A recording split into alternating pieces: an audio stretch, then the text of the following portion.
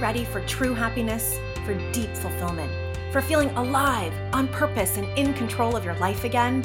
It's time to be the bold, brilliant, beautiful woman you were born to be. Welcome to the Purpose Girl Podcast. I'm women's happiness and life purpose expert Karen Rockkind, and I'm going to teach you how to live on purpose, feel alive, and be happy in every aspect of life. I'm going to get real about my life and interview women who are living on purpose so that you can finally live yours. Welcome to the show.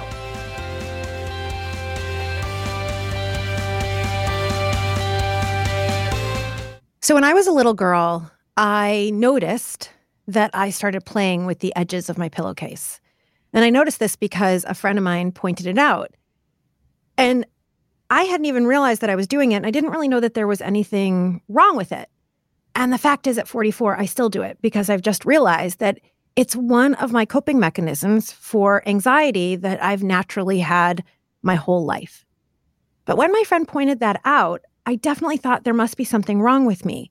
And so I would try to hide it. Sometimes I would take the wrapper of a piece of gum and I would fold it up into a point in order to kind of have some self-soothing. And of course, now these kids have these little spinner things. But this topic of kids and anxiety, kids and unhappiness, social media, and what's going on with kids not being able to know who they are and feel good about who they are. There's so much stress, so much pressure. We need to figure out what can we do for our kids. So any of you out there, if you are a parent, if you are a teacher, if you are an aunt or an uncle, any of the dudes out there that listen to this, or you just one day think you might want to be around kids and you might want to know, how do we support our kids in what's going on with the anxiety, with the depression, with the challenges facing kids today, then you definitely want to listen to this episode of the Purpose Girl Podcast. And I have the best expert on the planet to help us with this. My dear friend and colleague and someone I went to grad school with, Rini Jain, is founder and chief storyteller of GoZen. She's recognized as a pioneer in marrying technology and child psychology through her writing, product invention and development, masterclasses for parents, and children's advocacy. Rini works to build emotional intelligence in kids, including resilience, empathy, kindness, and critical thinking. Rini is a certified life coach and holds an MA in applied positive psychology from the University of Pennsylvania. She's also a wife and a mom, and she can be found reading a comic book, doodling, sipping a cup of coffee in a quiet room in LA. Welcome, my dear friend, Rini.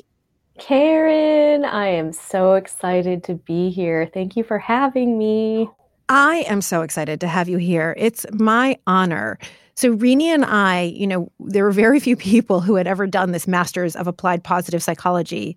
And we were only in the 6th year ever of this program at Penn. And here was this fabulous woman, Rini, and we instantly, I feel like, whenever we both found out that we had married young, divorced young, and the same age, wanted to bring this information, it was like such a connection. And what amazes me about you, Rini, is you talked in class. You hadn't yet done work with kids, but that was your passion. And you always were bringing it back, no matter what we were talking about, bringing it back to wanting to bring this field of positive psychology, the science of human flourishing, back to kids. And what you've now done, it's blown up. It's so amazing. So let's first talk about what's going on with kids and anxiety and the challenges facing kids today. Yeah, the statistics are really just alarming. So 1 in 3 kids will be diagnosed with an anxiety disorder by the age of 18 in the US, and the global statistics are not dissimilar, right? And so it is absolutely shocking to people. Whenever they hear that, they think, is that really the number? Is it because we're more aware of it? Is it because the diagnosis is different? And then when I tell them, no, it's not because of that, that's a number that is not because the diagnosis is different and we're more aware. So then everybody tries to figure out, well, what's going on? What is going on? Is it the social media obsession? Is it our obsession with perfection, right? Is it the overscheduling? Is it putting kids in the rat race so early? Is it helicopter parenting, right? We're being on top of them all the time. And I say, yeah, from my research and my professional work that I do with lots and lots of kids and lots of schools, I would say that those are factors, right? Those are contributing factors. All of the above. All of the above. But what all of that is doing to me is one thing, which is really the root of the issue. And the root of the issue is that we come into this world with a very, very strong inner voice. I know that you talk about coming into the world with a purpose, right? Mm-hmm. And I don't think that this is unlike that. I think we come in listening to that voice, showing up authentically as who we are, and then getting into the rat race, showing up, to get good grades in schools that are a lot like grade factories often, Mm-hmm. having someone hovering above us all the time, having social media affect us. I think all of those things, what they do is they contribute to a disconnection from that voice. And this Yes. to me is the root of what is going on with our kids. So each of us really coming into the world as we are, right? For some kids, that's going to be super gregarious and outgoing. And then maybe they're told, you're too loud, you're too right. Or for some kids, that might be being more quiet and being more introspective. And then maybe they're labeled as shy. And so they think they have to be different. Is that what you're saying? Is that? And then for all kids coming into the world intensely, passionately curious with an intense love of learning. These are Mm, two strengths that every child has. I have yet to meet a child, especially the really young ones, 1, 2, 3, 4, 5 years old. And you'd see it, if you're a parent or if you're an aunt or if you were ever a kid yourself, which I'm assuming that everybody was. You remember going for a walk and stopping to, touch a crack or lick the wall or sense do something because you're intensely curious about everything around you and you yes. have an intense level of learning that is not defeated by failing whatsoever. You never fell down once while you were trying to walk and said, you know what, I think I'm just going to give this up. It just Yeah. doesn't happen, right? You're intensely curious, you have an intense level of learning, and somehow those dissipate as you get older. And part of this, Mm, yes, so this is what I'm talking about. You come into the world with a very strong knowing of who you are and how you want to show up in the world. And that gets extremely confused when you get into all sorts of different systems, right? Where you're around other people and you're not really sure it's okay to be who you are, to voice your opinion, to be different. You're not sure of any of those things. You right. lose that balance, essentially. Right. And it's so interesting hearing you because I think back to the little girl I was, who my mom says first showed signs of anxiety when I was 3. So I think, I've thought before, well, what does a 3-year-old have to be anxious over? Listening to you, though, I was in systems. I'm the youngest in a family. So there was already a very set culture of what is acceptable and not acceptable in that family, and came into a religious institution, came into all sorts of different, preschool, who knows? But there must have been some part of me that felt like I can't quite be myself and I've got to alter that. So the disconnect that you're talking about, what got you interested in this, Rini? I experienced that disconnect myself, right? So I was 8 years old and chronically worried about what was going on around me, and I had so many what if questions going through my head all the time. I was an anxious kid. So what if I don't do well in the test, which would mean I don't get into a good college, which would mean, it always ends up in basically homelessness or Right. joblessness or prison. Like there's Right. like A cardboard box under a bridge. or yeah, you're a drug addict. Like, so catastrophic thinking would occur. But I was always anxious and I did not know what to do. And my parents are loving and compassionate and amazing and supportive, and they couldn't help. All they could give me was constant reassurance and trust me and you'll be fine and we love you. And it's beautiful and it's compassionate and they're full of love. But they didn't know what to do. And I saw that I was putting them in pain. So I just pretended eventually like everything was okay. Right. Mm, And there's no more disconnection than pretending like you're fine when you're not fine, right? Than feigning okayness, everything's mm, fine. Wait, what mm, about the test? What about the school? What about the friends? Fine, fine, fine, fine. I essentially became an emotional stoic mm. and Because I inside you're still, suppressed. Oh, yeah. yes. Oh, Oh, yeah. yes. So you have incredible turmoil within, and you're stockpiling pain basically, but you are showing up in the world with a smile on your face. And Mm. the only thing that can happen happens when you do that for long periods of time, which is your body begins to shut you down, right? So I started in my 20s having panic attacks. I went through, as Karen mentioned, I went through a divorce, and this wasn't supposed to happen to me, quote unquote, right? This wasn't part of who I perceived myself to be. And I never learned the skills of resilience. And so Mm. I just began to panic. And, you know, it's interesting. I think a quarter of panic attacks show up as cardiac symptoms at the ER. So I showed up at the ER saying I'm having a heart attack. And they're like, Mm. how old are you?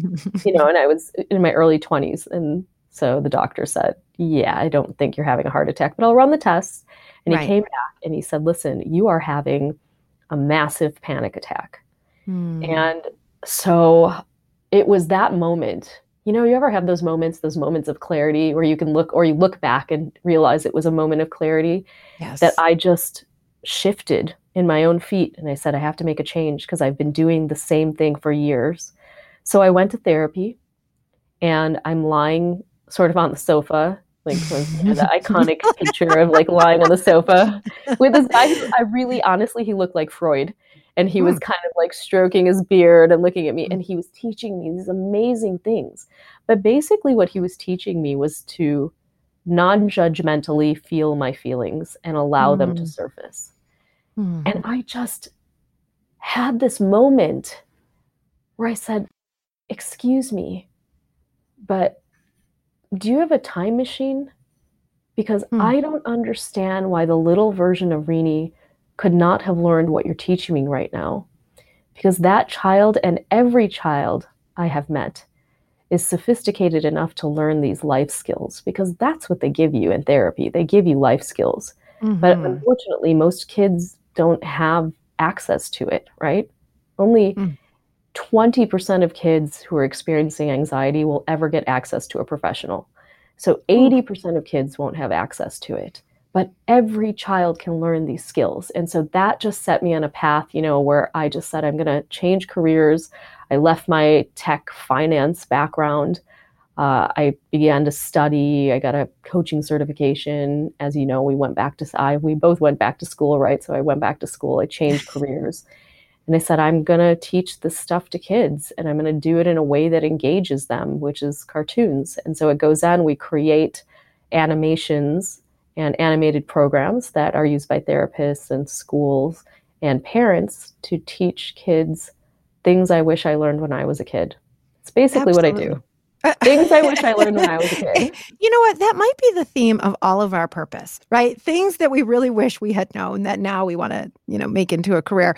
So your Go Zen videos, I'm telling you all, these cartoons, they're not just like, it's a little amateur cartoon. I mean, this is like stuff that you would see on primetime television. I mean, that's how sophisticated you've created a whole other world with different characters and it's technology based and you use like really like interesting age appropriate jokes. Like it's amazing to me.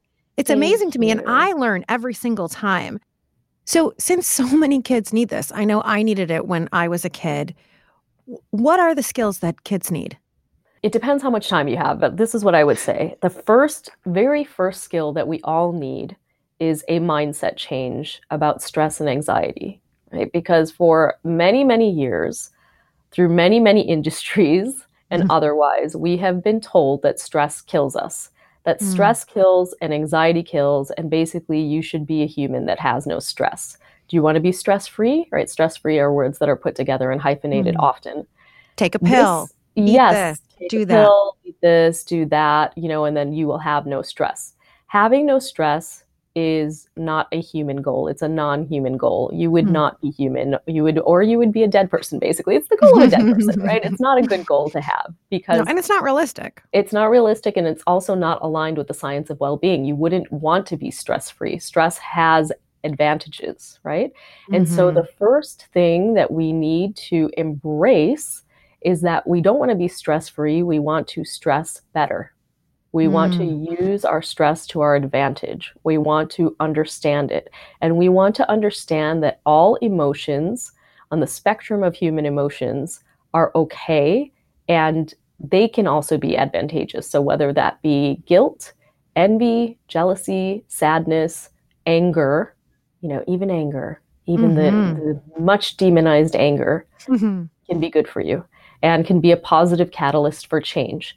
And so once kids hear, you mean I don't have to be, what do you mean I don't have to have less stress? I've been told a million times I'm a worrywart, or I'm the worrier of the family, or I tell myself I'm the worrier, and I Mm-hmm. that's just the way I am. I was, that's part of our narrative. Even you said, since I was 3, I've been anxious, Mm-hmm. and we see it as something that's not right with us.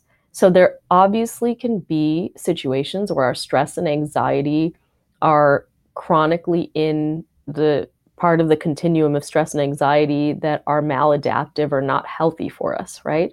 And for those things, we can use tools to bring them back into the place where we can use them to our advantage. So, step number 1 is embrace the idea that we need to stress better. Okay, that's the Mm. first tool. And I feel like, even to pause you right there, we need to like circle that, underline it. Listen, whether you have kids or not, this is for adults too. Stress better. And what I heard you say in there is that every emotion has its purpose. Mm-hmm. That it's okay. You wouldn't be human if you were never angry, because anger tells you, uh-oh, I'm in violation here. And you wouldn't be human if you never felt guilty. It says, uh-oh, maybe I did something to hurt someone else. So this is super important.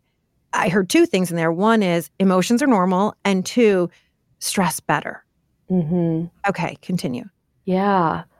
Once we embrace that, now it is the work of, and again, it's so interesting to me that kids come into this world with these skills, right? So the work that I'm going to suggest is to begin to reattune yourself with your feelings, begin to feel your Mm. feelings again, okay? Because for better or worse, we have been delivered the message again that big feelings make big people, grown-ups, feel really uncomfortable.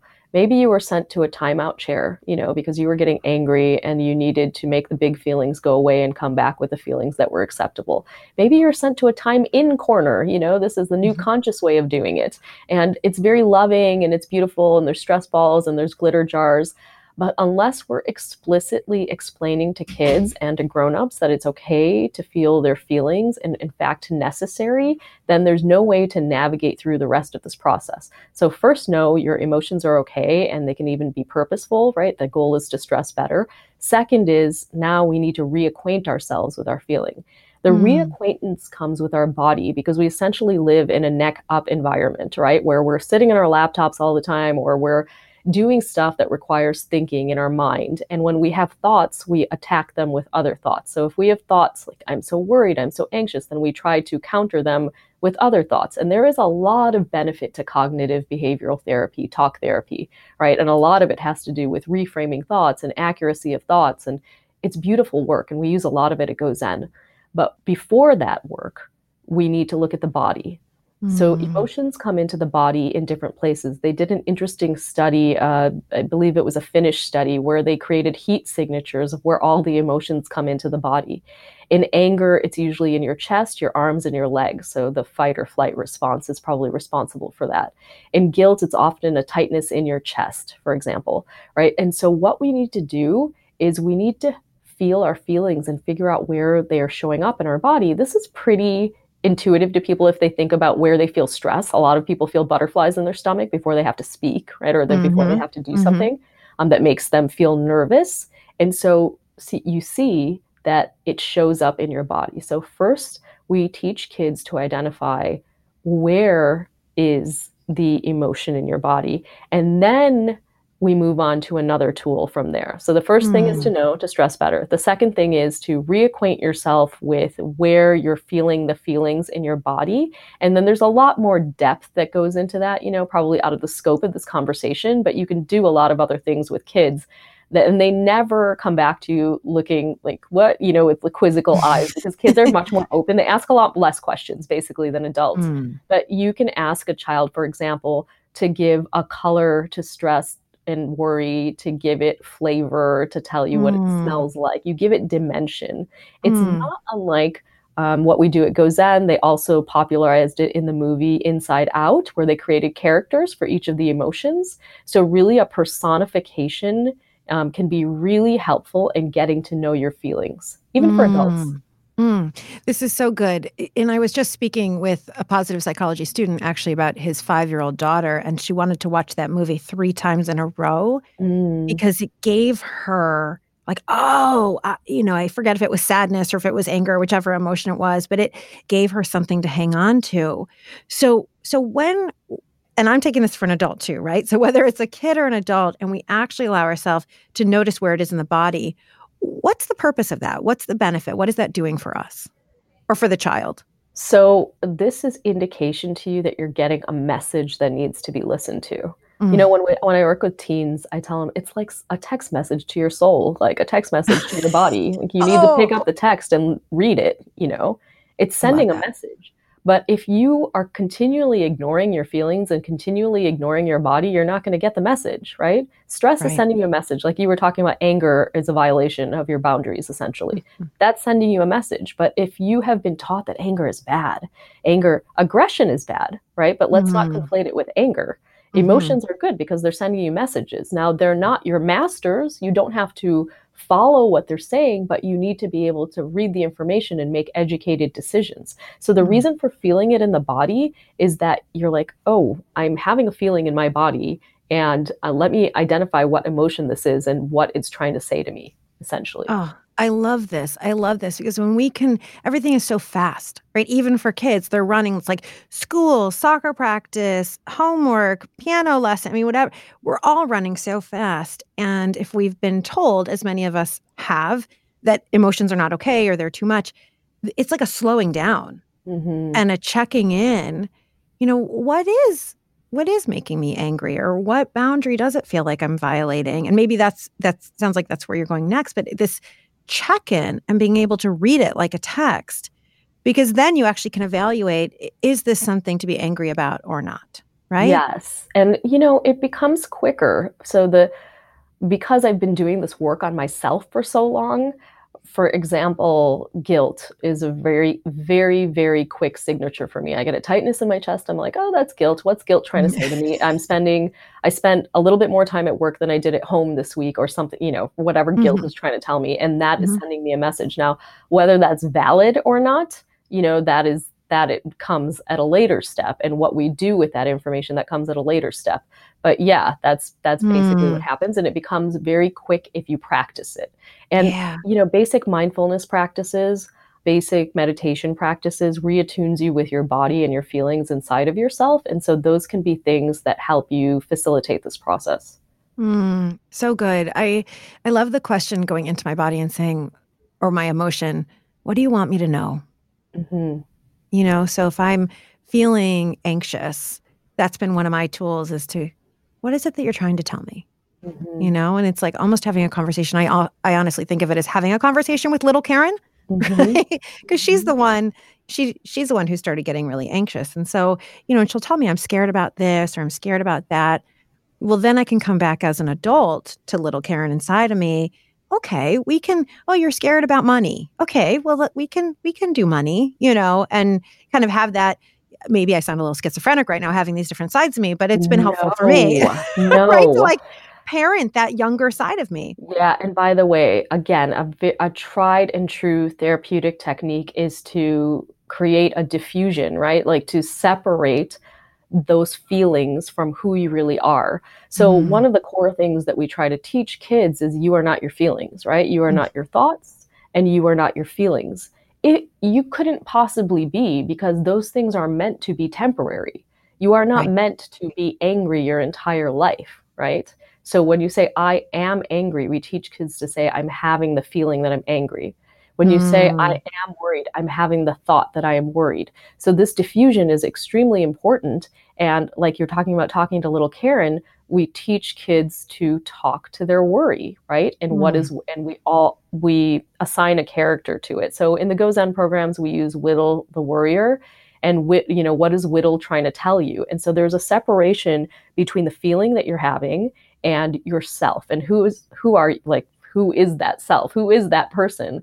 Well, you are your strengths, right? You are the light Mm. that you came into the world with. You are abundance. You are that person when you are at your best. That's who you are, right? Mm. These feelings are coming and going as information. It's not who you are. So it is actually important to create the separation, to have the schizophrenic conversations, as you call them, and talk to your worry. So we will say to kids, okay, now that you've identified the feeling, what is X, Y, and Z, which is an emotion, telling you? So what is anger telling you? What is worry telling you?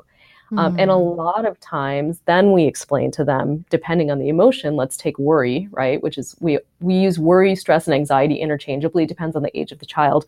We say worry, what is worry telling you? And then we teach them, well, Whittle the worrier, he's not a bad guy. He's Mm. not a bad character. He's just trying to protect you. And sometimes he gets a little bit upset and overreacts. And so he is not accurate in what he says. He's exaggerating. Then we Mhm. teach them about the why of the exaggeration. So even at the young ages of 5 and 6, we go back in time in the programs. We show them how anxious thoughts are notoriously inaccurate because we were supposed to pay attention to danger. And so our brain exaggerates the danger. And so that's why the worry is blown up. And that's why you think it over and over and over and over and over again. Right, that's why you ended up worrying when you were a kid, if you didn't get an A on your 8th grade math test, you're gonna end up homeless one day. Right. So, that's the over-exaggeration, the catastrophizing that is very human, right? And because of that threat response, we all have that negativity bias. Your brain goes negative first. But I love this. So, you're teaching this even as young as 5, Oh, yeah. and they get it? And they absolutely get it. So you Oh, change, and again, this is so good, Rini. change the language, you make it accessible, you make it fun. It depends on the age of the child.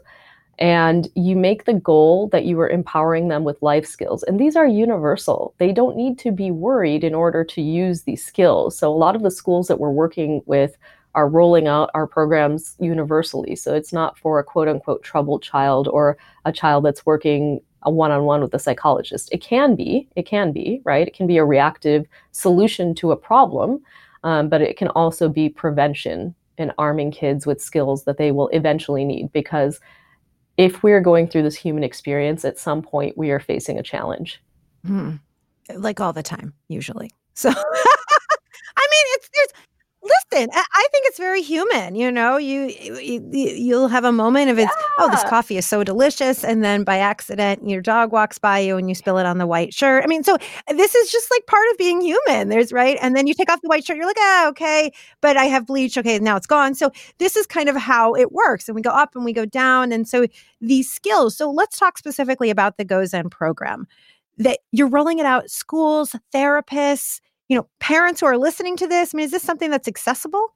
Yeah, I wanted to make it so what my parents were doing is they were trying to read books and then translate the work to me directly, right? And I don't mean like English translation. I just mean they were trying to create tools from what they were reading, and they were trying to make it work for a kid. And I just kept thinking to myself, but these kids are so bright and sophisticated, all of them, right? They get it, they can get it. And sometimes, frankly, seriously, they can get it better than we can. And often Right. they will take the work, they will watch a Gozen video, and they will, send feedback through and make it better. They have ideas that Mm, we wouldn't have because we're inhibited by so much conditioning, like from over the years, right? They think out right. of the box naturally. They're all out of the box thinkers.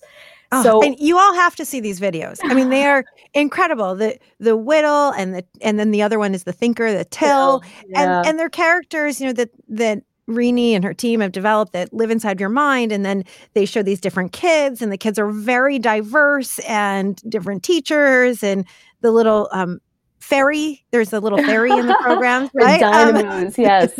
So we Dynamos. wanted to embody all of the character strengths represented by the VIA classification. So we Mm, created these 24 dynamos, and they basically show up for you whenever you need to solve a problem to teach you strength-based problem solving.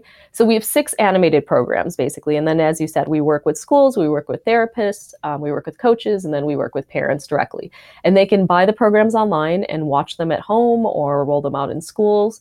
We tried to make it very point and click easy, because as I said, my parents were trying to translate the stuff for me directly. I wanted to make it accessible to kids. I wanted to make it affordable. I wanted to make it accessible in terms of it being online, so you can access it if you have an internet connection. And so those are kind of the goals that we were working with. I think every child has a right to learn these skills. And I feel like we, as the generation of grown-ups for these kids, raising these kids collectively, have a duty to get it to them. Now, you also do work. You do work in, this is so important, in anxiety, and you are working on a Happy Child Summit. And I know you did a Motivated Child Summit because I, loved being interviewed by you and providing information about motivation and purpose. So, like you said, this isn't just about kids being anxious. What's going on with happiness? What's going on with motivation? Yeah, motivation is interesting. So motivation, a lot of parents will come and say, how do I motivate my child to do homework? How do I motivate them to be responsible? How do I motivate them to take priorities and things in their life seriously? They want to play video games. How do I get them off the video game? They're distracted. Yeah, they're doing this. How do I motivate them? And I say, is our goal really to cultivate intrinsic motivation, which is kind of a funny thing to do, right? Like, how do you... how do I... Yeah. How do you make someone intrinsically motivated? It doesn't really make a lot of sense, right? But what we can do is that we can help them cultivate a deep curiosity for things. We can help them rekindle their love of learning that they came into the world with. You don't really have to prod people or kids or anyone when they're curious about something. When you're curious about something, you follow it, right? You go deeper naturally. So I think that what we need to do is to look for clues when it comes to motivation as to why the motivation is waning. And yes, of course, there can be distractions. I'm not saying that there aren't all these distractions out there. There aren't phones, there isn't social media, and there aren't these other things, But even let's just say that those things disappeared. Let's control for those things and say that they weren't there. A lot of kids still wouldn't maybe be interested in the math lesson that they were learning at school. Maybe they don't see the relevance of like the quadratic equation or something. How is that going to be relevant to my life? When am I ever going to use math, right? Is the thing that when am I ever going to use X, Y, and Z? Right. And so how do we recultivate that curiosity or kindle a curiosity or rekindle a curiosity? Well, you have to study purpose and meaning. Purpose and meaning is understanding how what you are contributing to the world provides for a greater than you good, right? How it is serving something more than yourself, perhaps. And it doesn't have to be charitable, right? But how it fits into the world. And I think that often what we're lacking, because we're trying to cram so much in, is context for kids. Why the heck am I learning this thing? At characterlab.org, you guys will find a playbook called Building Connections, that they teach you to teach kids how to build a connection between what they're learning in the world and what's relevant to them. So build a connection between that quadratic equation and the video game they're playing. And so the exercises that they have on there help you to do that because they need context. We all do. Imagine if you came to work, Karen, and someone asked you to do something and literally didn't tell you why. By the way, I've done that at work before. I'm sure you have too.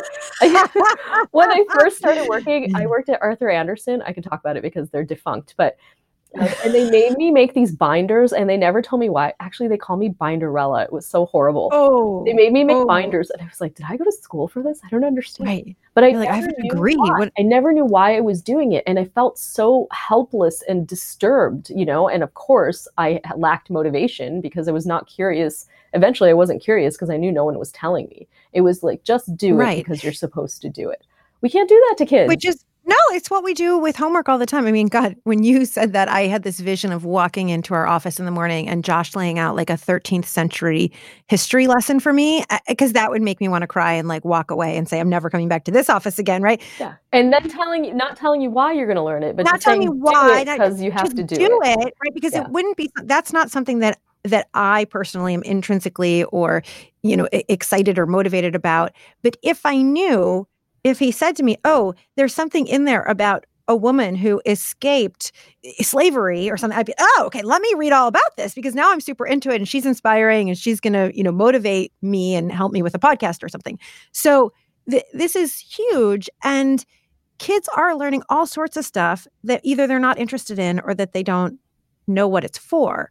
So you've nailed it. This is really important for teachers, I guess, and for parents and any of us in anything we're doing, because I think we all have tasks that we don't really want to do, right? We I mean, all that's have part of tasks life. that we don't really want to do. And one of the great talks during the Motivated Child Summit, including yours on purpose, which was beautiful, we had one on procrastination by Mm. Dr. Tim Pitchell. And I'm so glad I got to speak with him because I was calling him Dr. Tim Pickle for so long, but his name, spelling of his name, it's Pitchell. And he's super cool, but he is a world-renowned expert on procrastination, right? And who doesn't need Mm. that? Every Mhm. human has procrastinated at some time or another. It's just on a continuum. Whether you do it a lot or whether you do it a little, we all do it. And he talks about kids who aren't motivated to do something often feel overwhelmed. And so, one of his go to techniques for that is to ask a child, what is the next action you can do? Whether it Mm. be the teeny tiniest, super littlest, smallest, bittiest thing. For example, Karen, if you had to come to work and writing was one of the things that you were doing today, but you didn't feel like it, right? Then what's the next action? And the next action might be so small, it might be like turning my computer on, Right. opening up a Word document, writing one word, one writing one sentence, which turns into two sentences, which turns into three, and not building out a plan, because often this sounds like some kind of gradual plan that you're building to. Tell me all the smallest steps that you can take, in a row. This is only what's the next action, just one next step.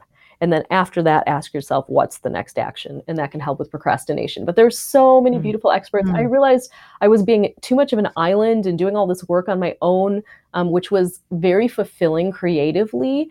But there are just so many people out there with so many wonderful ideas that I wanted to be able to, and not everyone has time to read all of these books, right? I wanted to be able to Mhm. reach out to experts and say, can you tell us what's in your book and how to use it at home? Very practical. Can you give us what's in your book in 1 hour? Yeah. And present them on a summit. It's so good. So you've had, let's see, I know you had the Motivated Child Summit. You're you have a Happy Child Summit. There was a Yes. third one. Yes. So we have the Resilient Child Summit, the Better Sleep Summit, the Oh, Motivated Child Summit, and the Happy Child Summit. So those okay. are So the summits, and we 4. continue to work on them. Yes. And those are about 20 experts that you've interviewed. Are those available to any parent out there who, or me, or anybody out there who wants to just go get them? They're available to anyone out there who wants to go get them. You can either Google the summit name or you can come to GoZen and you'll be able to find them. Okay, so GoZen, that's going to be our home for everything. Yes. So the tools. So we have how do we work with the anxiety better, stressing better? I love that. Really, the emotions and feeling them in your body and Mm-hmm. being able to identify them, checking in. What are they trying to tell me? Mm-hmm. And then really kind of getting into the cognitive aspect of what's true, what is not true, in order to be able to take an action from a reasonable place. Yeah, so we have something in our program called the 5 C's process, but I'll just go through 3 of the C's, which is to check your thoughts, to collect evidence, and Mm. then to challenge your thoughts, right? Mm. So we can do this with any kind of thought. We have upwards of, this number is debatable, but it's somewhere between 50 and 70,000 thoughts a day. That's a lot, right? So we have thousands every hour. And a lot of them are just inaccurate. They're just wrong. They're just straight up not right because we're operating off of our conscious brains and we're taking in senses from our unconscious brain. So we can only attend to like 7 bits of information. And it's really the reason why if you go to a party with a friend and you have a good time and they have a bad time, it's because maybe you were attending to different things, right? Like you Mhm. were paying attention to a poor conversation that you were having and she was paying attention to the chips and dip that she was eating. But whatever the case is that you can be in the same place and have a totally different experience because your conscious mind is paying attention to different things.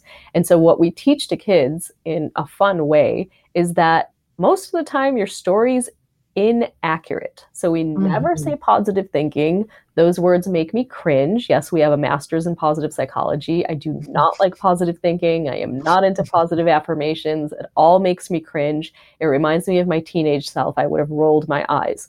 But we Mm. do teach kids that their goal is accurate thinking. And we are just Mhm. not accurate thinkers generally. And when we are anxious, we're extremely inaccurate thinkers. So check your Mhm. thought, collect evidence, right? Supporting or negating the thought, and then challenge yourself. And we literally teach kids to have a debate with themselves. So, this idea of self disputation is a tried and true CBT technique that's used. But, if you make it visual and you make it fun for kids, they're willing to do it. And if you're a parent working with a kid, you can role play one of the parts. You can do it in writing. In our programs, we give you different techniques to do some of these C's.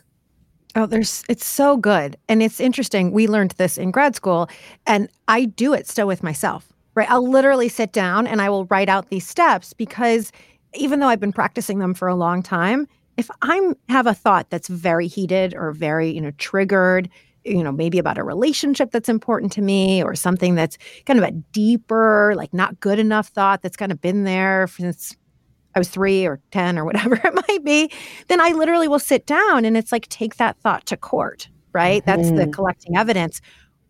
What part of this thought is true? Take Mhm. like if I don't get an A, I'm going to end up in a cardboard box. Okay. What evidence do I have that it's true? And what evidence do I have that it's not true? And then you can change it. This is so good. It's so good for kids and it's really good for adults because where kids learn is from us. So the more we can practice these tools ourselves, right, the better it is. And let's practice with the kids in our lives. So this is amazing, Rini. You are just so brilliant. I love what you've done. Everyone out there, whether you have kids or not, you just go check out GoZen because the characters will just make you smile. And it's a great way for all of us to learn. So you can find the link to GoZen in the show notes and you can connect with Rini and her team there. If you're a school, if you're a parent, you'll find all sorts of information. Anywhere else people should connect with you, Rini? That's the best way to connect with me. And I love talking to people. I'm happy if you reach out to me directly. You can find that information on GoZen. Amazing. Okay. So, Rini, one thing I love to do with all of my guests on the Purpose Girl podcast is what I call the Purpose Power Play Round. And this is when I'm just going to ask you a few totally random questions, and whatever is the first thing that comes to your mind, that's the right answer. Okay, cool. Okay, ready? Yes. All right. So, first question, a book you read recently that you love. Self-Driven Child. Ooh, what is that? It's about how we all come into this world with a desire to master skills and be autonomous, and then how Hmm. they kind of get taken away from us and how to really give them back. It's so good. Mm. It sounds so good. It sounds so good. And we'll put a link in the show notes. Okay, number 2, when you were a little girl, little Rini, Hmm. what did she want to be when she grew up? Oh, a Bollywood star for sure. Oh. 100%. It's on my bucket list. I'll It get there at still some is point. there. Yeah. Do you do the Bollywood dancing and Yeah. all that? I wanted to run Hello, around why have I not trees, seen this? sing the songs. Yeah, that was me. That was happening. Dare I ask you to sing a song now? No, dare you not to ask me to sing a song now. I dared, but you still were a strong, empowered woman and you said no. I love that. Okay. Number 3. So you and I are having coffee, let's say in 5 years. Mhm. What's one thing happening in your life at that point that you're proud of? Mm, that I'm able to be present with you during that conversation. That is one thing I would be very proud of. Hmm. That I'm able Isn't to tune in. Yeah.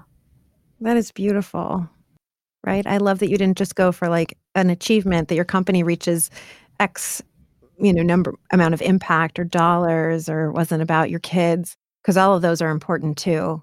I love this being fully present in our friendship and our connection and our Mm. time. Rini, you are a beautiful heart. You are a beautiful soul. You're a brilliant, brilliant, brilliant businesswoman and storyteller and human making a huge difference in this world.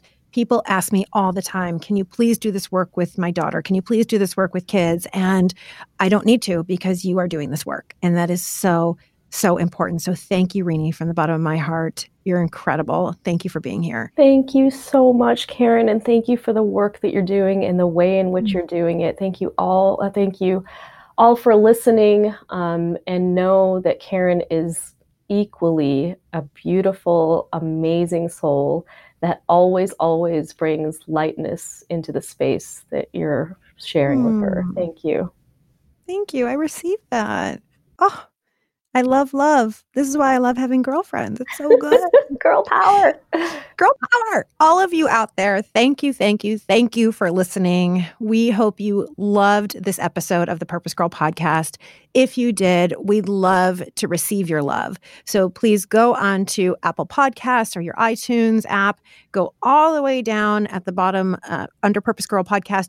Scroll all the way down and you will see a place to leave a review. Leave us a 5-star review. Tell us what you loved. It just takes literally 1 minute of your time to leave one sentence. It's because of all of you leaving those reviews that people all over the world are finding the Purpose Girl podcast.